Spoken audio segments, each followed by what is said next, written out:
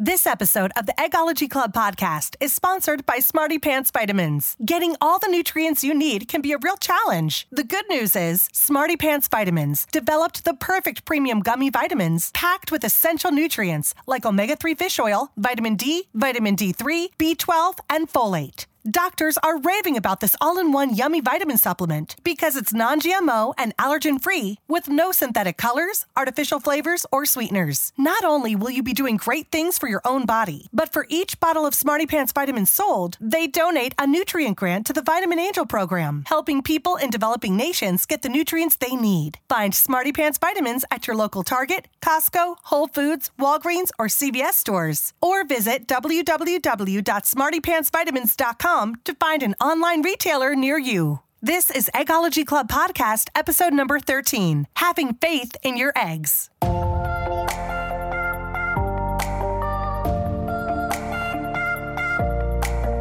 Welcome to a new club, the Eggology Club. This podcast is redefining the modern-day journey to parenthood. Meet your co-hosts and new BFFs, Radel, Valerie, and Kara. We're sharing our unfiltered real-life stories, and we hope you join the conversation too. Follow us at eggologyclub.com. Hey, and welcome to Eggology Club Podcast. I'm your host, Valerie. I'm so glad you're able to join the show today. I have a special guest and interview that we are going to have on this show, this bonus episode. You know, it's kind of like our Baker's Dozen. Season 1 has been completed, but we just couldn't end the season without airing this show. We were asking our listeners to guess who the special guest was for this show. If you guess the correct name and person, then we will send you a signed copy of her book. But without further ado, I want to tell you that for episode number 13, our special bonus episode, is Faith Salie. Her fertility journey, it's a remarkable one. Faith just has such a great story, and I'm excited for you to hear what it's all about. Let's tune in to hear what Faith has to tell us. Hi, Faith. Hi. How are you doing? I'm good, thank you. How are you? Thanks for coming on the show. It's my pleasure. This is an important thing to talk about. Yeah, so how about we start a little bit about yourself? I am, I guess what's most germane to this topic, I'm a mother of 2 little kids. They are 3.5 and 5.5. We live in New York City. I am on CBS Sunday Morning. I'm on the NPR show Wait, Wait, Don't Tell Me. And I host a show on PBS in which I interview scientists about movies and TV called Science Goes to the Movies. And I'm the author of a book called Approval Junkie, which has a lot of essays about my life, including one called Ovary Achiever, which chronicles my journey to becoming a mother for the first time in my 40s. So let's dive into that. Sure. Tell us a little bit about how fertility got on your radar, and have you always known you wanted to be a mom? I have always known I wanted to be a mother. My mother died when I was 26, and she had just turned 53, and that early loss intensified my commitment to being a mother. And my desire to be a mother was always notional. I did not go through my 30s with a kind of physical ache that I hear some women discuss about not having babies in their 20s or 30s. I knew I wanted to be a mother. I also always knew I was going to be a mother. I have to say, perhaps I was naive. I'm certainly very lucky, or blessed, I guess is the word people like to use today. But I had a certainty I was going to be a mother. I didn't know how, I didn't know with whom, but I always knew I was going to be a mother. I have 2 older brothers, and when one of my brothers and his husband became parents on the day I turned 39, it really solidified it for me. I thought my niece, whom they adopted, who's African American, was born on my 39th birthday, and I just thought, well, if 2 men just became parents, I'm for damn sure going to become a parent. That's how I knew I was going to be a mother. I was married in my 30s for a short time, and am grateful that first husband, whom I call my husband, is not now the father of my children, because the father of my children now is my amazing husband, John, and he's a wonderful father. And the way we became parents really seemed fated. Was that discussions that you guys had when you were talking to each other and courting each other?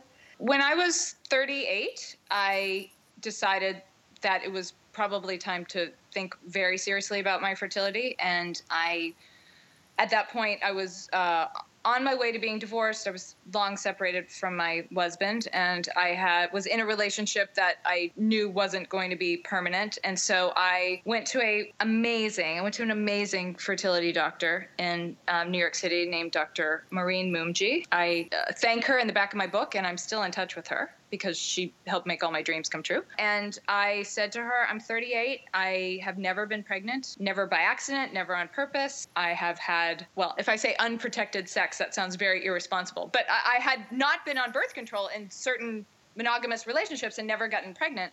And so I said, where do we start? Because I know I want to be a mother. And it looks at this point in my life like I'll end up being a mother on my own.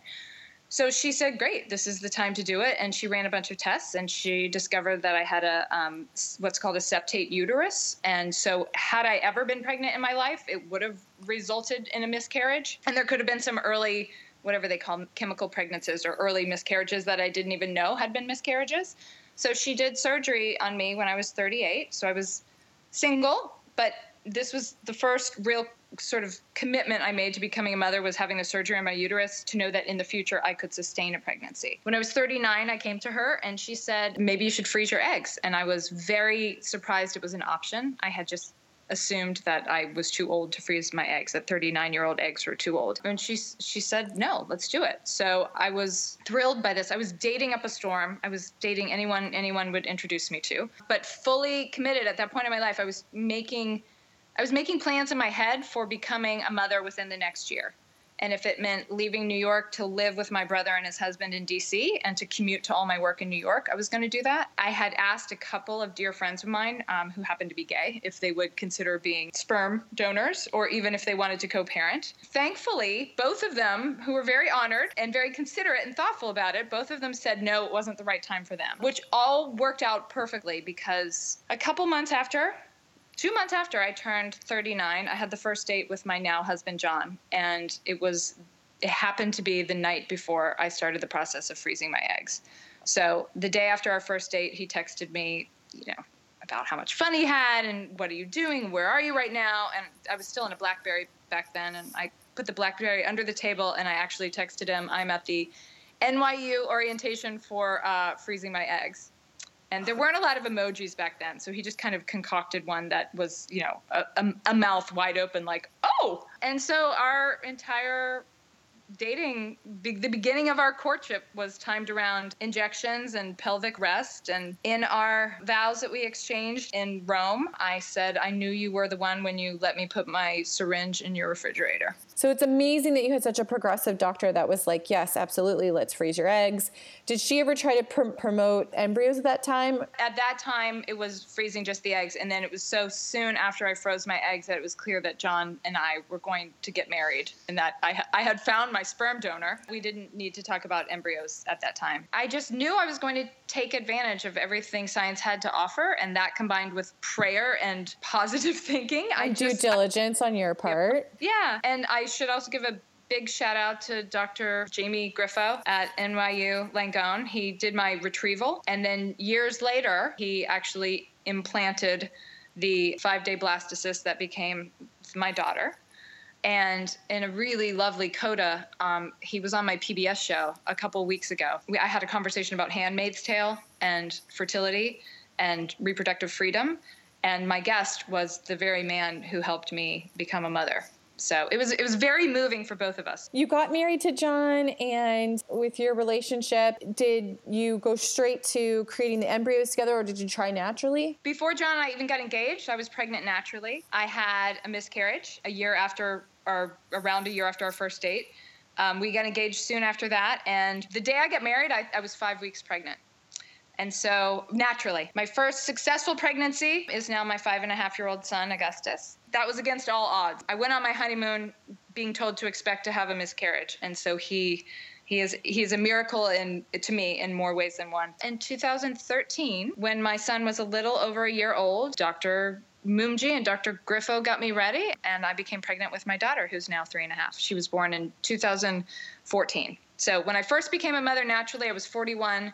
When I gave birth to my daughter, I was 43. Amazing. In an earlier generation, I could have been just that aunt, that aunt who always wanted to have children but never could. It is true. I'm sure people use this word all the time. It's probably overused, but to me, it is truly a miracle of science that I was able to become a mother of 2 splendid, healthy children. Yeah, we're living in a generation that is very fortunate that we have technology on our side, and you're living proof of that. I want to say that I'm also aware of how lucky I am that I could afford it. It's very easy for me to pat myself on the back for how I got a surgery and froze my eggs and went through all these rounds of IVF, but I also could afford it. And you know, egg freezing for single women, I don't believe is covered by any insurance. I don't know. You probably know more than I. Did the clinics have any like package deals, or was there any negotiation? Or not on my part. I mean, I went through a private fertility, Dr. Moomji, who worked with NYU. I had an extremely personalized experience with a doctor, so I wasn't part of like an outpatient NYU program that I know a lot of people use. And then the actual harvesting and implantation was handled through Dr. Griffo at NYU. Whatever it cost to make me a mother, I was going to do. How many eggs did you freeze? The harvest was 21 and they froze 18. 18, okay. Well, that's great for 39. I'm very conscious when I talk about this stuff that there are women who, quote unquote, do everything right and still don't get to become mothers. So I at the same time, I always consistently express my gratitude. I don't want to seem self-congratulatory, because I'm also incredibly lucky. I was pregnant 5 times in 3 years, and it resulted in 2 healthy kids. And I know some people might think that sounds sad that I was pregnant 5 times and didn't have 5 kids, but I feel 5 times in 3 years in your 40s and have 2 healthy kids. So happy that your success story of your frozen eggs working, which is very rare. Not a lot of women have gone back and used their eggs, so data on that is very limited. I've never used the word infertility applied to my situation. To me, it was always fertility treatments. I'm going to this doctor. I'm going to this acupuncturist. I shouldn't forget to mention I have a naturopath, Gabrielle Francis, in New York, and she gets women in their 40s pregnant naturally without egg freezing and IVF. And the acupuncture I did with her and the Mayan abdominal massage, which Mayan shamans have been doing in the jungles of Belize for centuries, all of those things helped make this happen. Yeah, it sounds like you had a lot of contributing factors. Were you really big about working out and eating healthy as well throughout your younger years? Oh, always. Yeah. I guess in retrospect, that helped too. I loved being pregnant. I would do it again. I have 2 frozen embryos, and I'm 46 years old, and I still think of those. I still think of those embryos. Yeah. Yeah. I do think about expanding my family. It is, my husband and I have discussed it a lot. It's a tough option. We don't live in a big place. New York is incredibly expensive, a place to raise children. And I love my career, and I work a lot, and I give every other second I have to my kids because I want to. You know, I have a boy and a girl as well, and I would have been blessed if I had 2 girls or 2 boys, but there's this French phrase, I don't know if you've ever heard it, le choix du roi, the choice of kings. We got these 2 kooks, as we say, and John and I are both 46, and we're still pinching ourselves. So that's a very long-winded answer that says I will probably not become a mother again, but I do think of those frozen embryos. Yeah.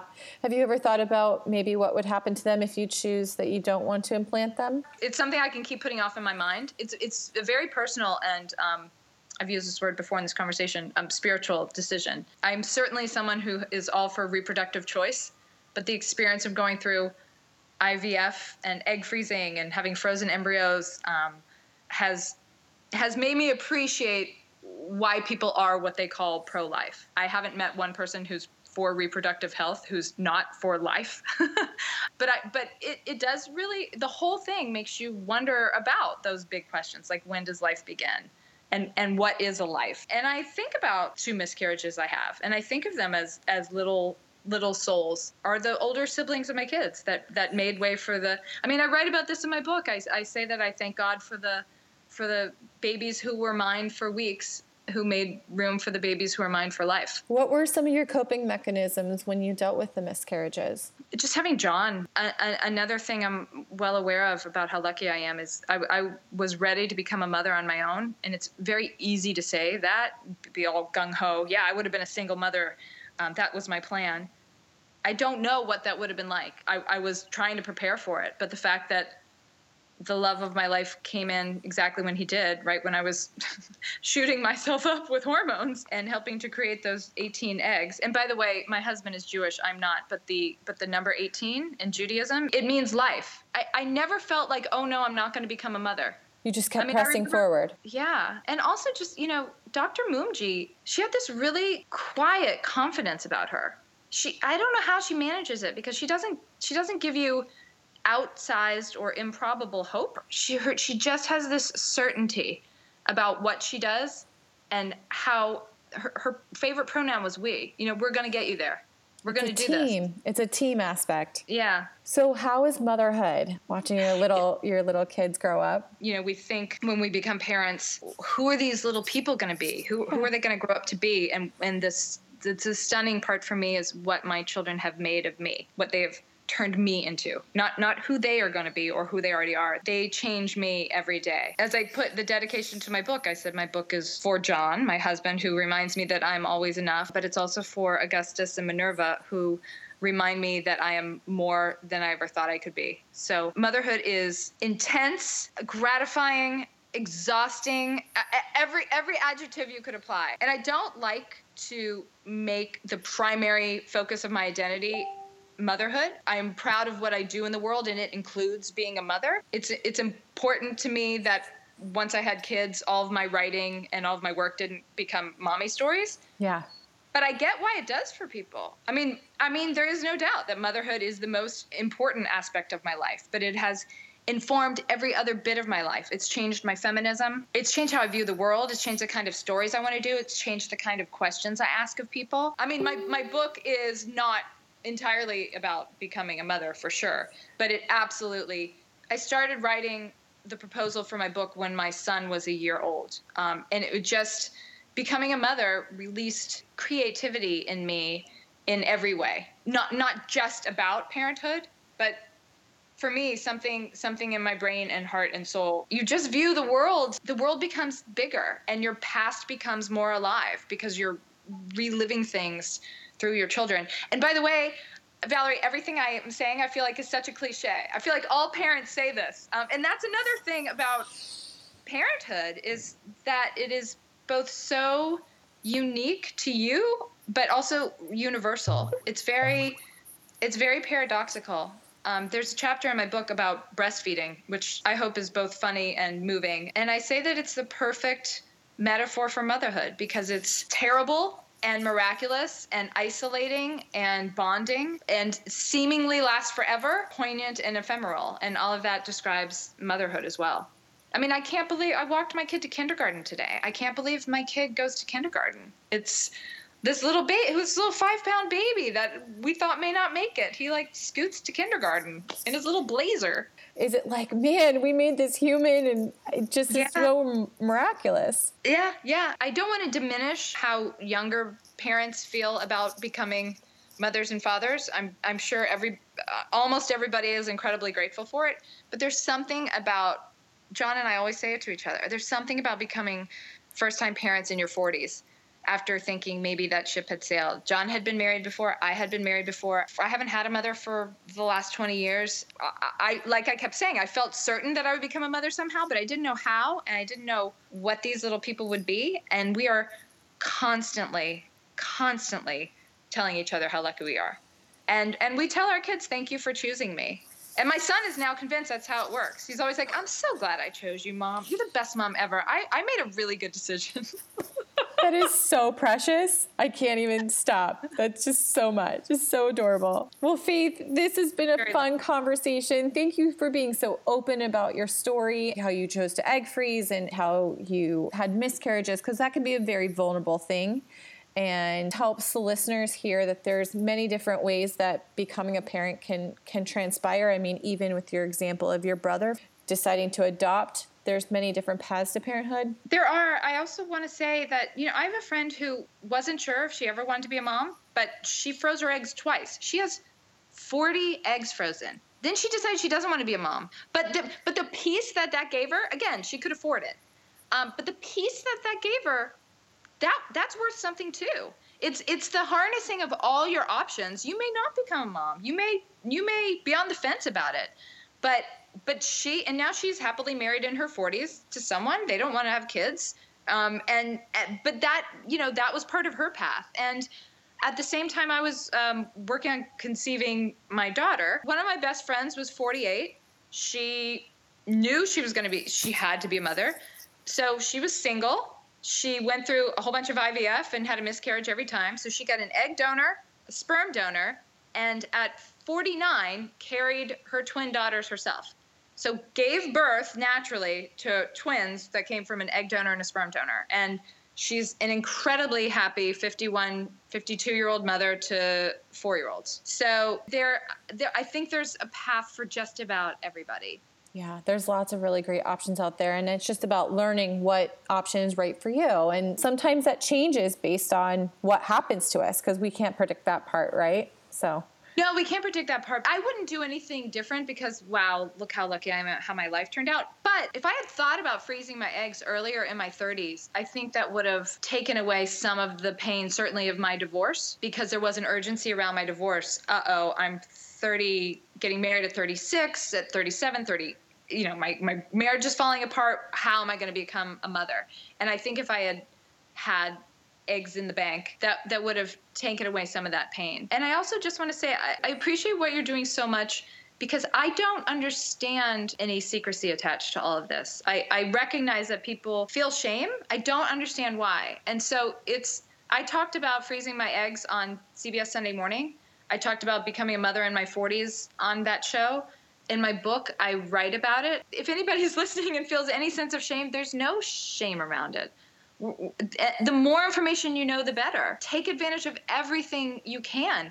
If you don't have a lot of money and you're graduating from college, ask your grandparents to give you $2,000 and start saving that, so when you're 32, you can freeze your eggs and not marry the wrong person because you feel like you hear a clock ticking. And freezing eggs isn't the magic bullet for everybody, but it can be. In my case, it is. But I guess I'm kind of a walking advertisement of how everything can work out for the best. Educate yourself, learn about all your options, helping your future self along the path that you don't know you're going to take yet. Yeah, and you're becoming, in those, even if it seems far away, in those instances, you're already becoming the best mother you can be, because you are deliberately choosing motherhood. And once you go down that route, you will never take it for granted. Well, thank you so much for your time today. Thank you, Valerie. And at the risk of sounding presumptuous, you're going to be an amazing mom. Your kids are going to choose you, and they're going to be very lucky. Thank you so much. It's my pleasure. Wasn't that a great interview with Faith?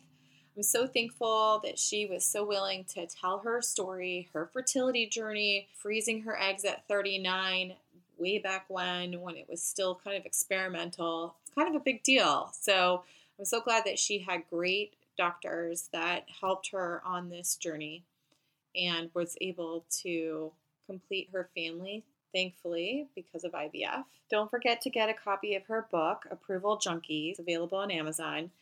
Just want to say thank you so much, Faith, for donating your time and telling your story. We are so glad that you were on the show. Let's take a quick break for our sponsors. Studies show that up to 70% of women do not ovulate during the middle of the month, making conception for some a real challenge. That's where OvuSense comes in. OvuSense is a 2-part real-time ovulation system, including a patented personal sensor and a smartphone app to accurately monitor your results. OvuSense can predict ovulation up to a day in advance and confirm it with 99% accuracy. To learn more, visit www.ovusense.com. That's OVUSENSE.com.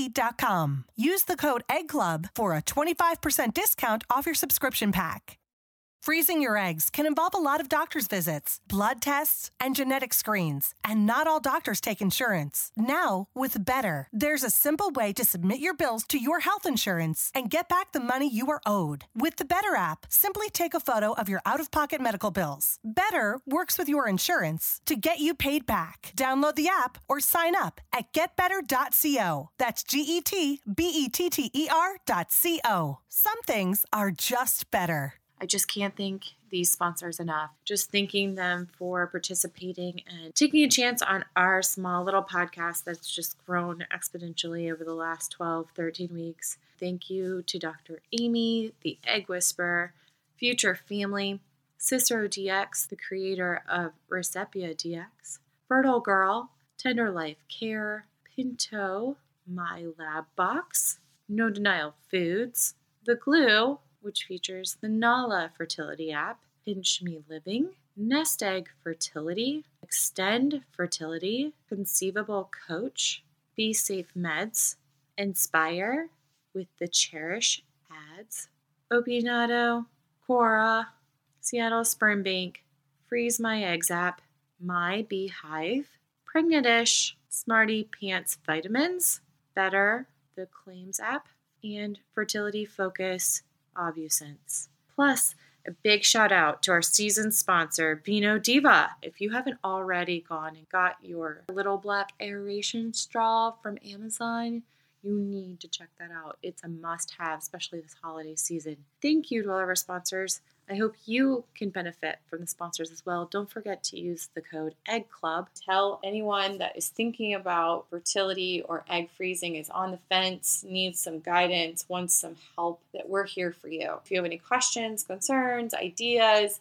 things that are on your mind, you can email us at eggologyclub@gmail.com. You can also follow all of our social media, which is at Eggology Club. Our phone number is 978-EGG-CLUB. And we'd love to hear from you. Please leave us a ratings on iTunes. That does help our podcast become more well-known and help others. But in the meantime, here's a bunch of other podcasts to support as well. Have you heard of the podcast How Did We Get Here by E&M? It's a journey of a couple that have struggled with infertility and have decided to live a child-free life. So that's a really great podcast for you to check out. Don't forget about Maybe Gaby. That's with Jen and Becky. They are a lesbian couple that are pursuing parenthood. The Fertility Podcast by Natalie Silverman. She's a great resource. She's based in the UK and works with a lot of fertility stories, journeys to parenthood, unique things that would be dealt with on an infertility journey. The Egg Whisperer Show by Dr. Amy is also a good one to check out. And then there's a newer podcast called IVFML by Anna and Simon. They're a lovely couple on the East Coast. Modern Babies, which is produced by Janaea and Nova Entertainment. They have a lot of fertility-related content that you can absorb. And for any potential wannabe fathers out there, The Good, the Dad, the Ugly is a pretty cool fatherhood podcast for you to listen to with Seth Jennings and Jamie Tucker.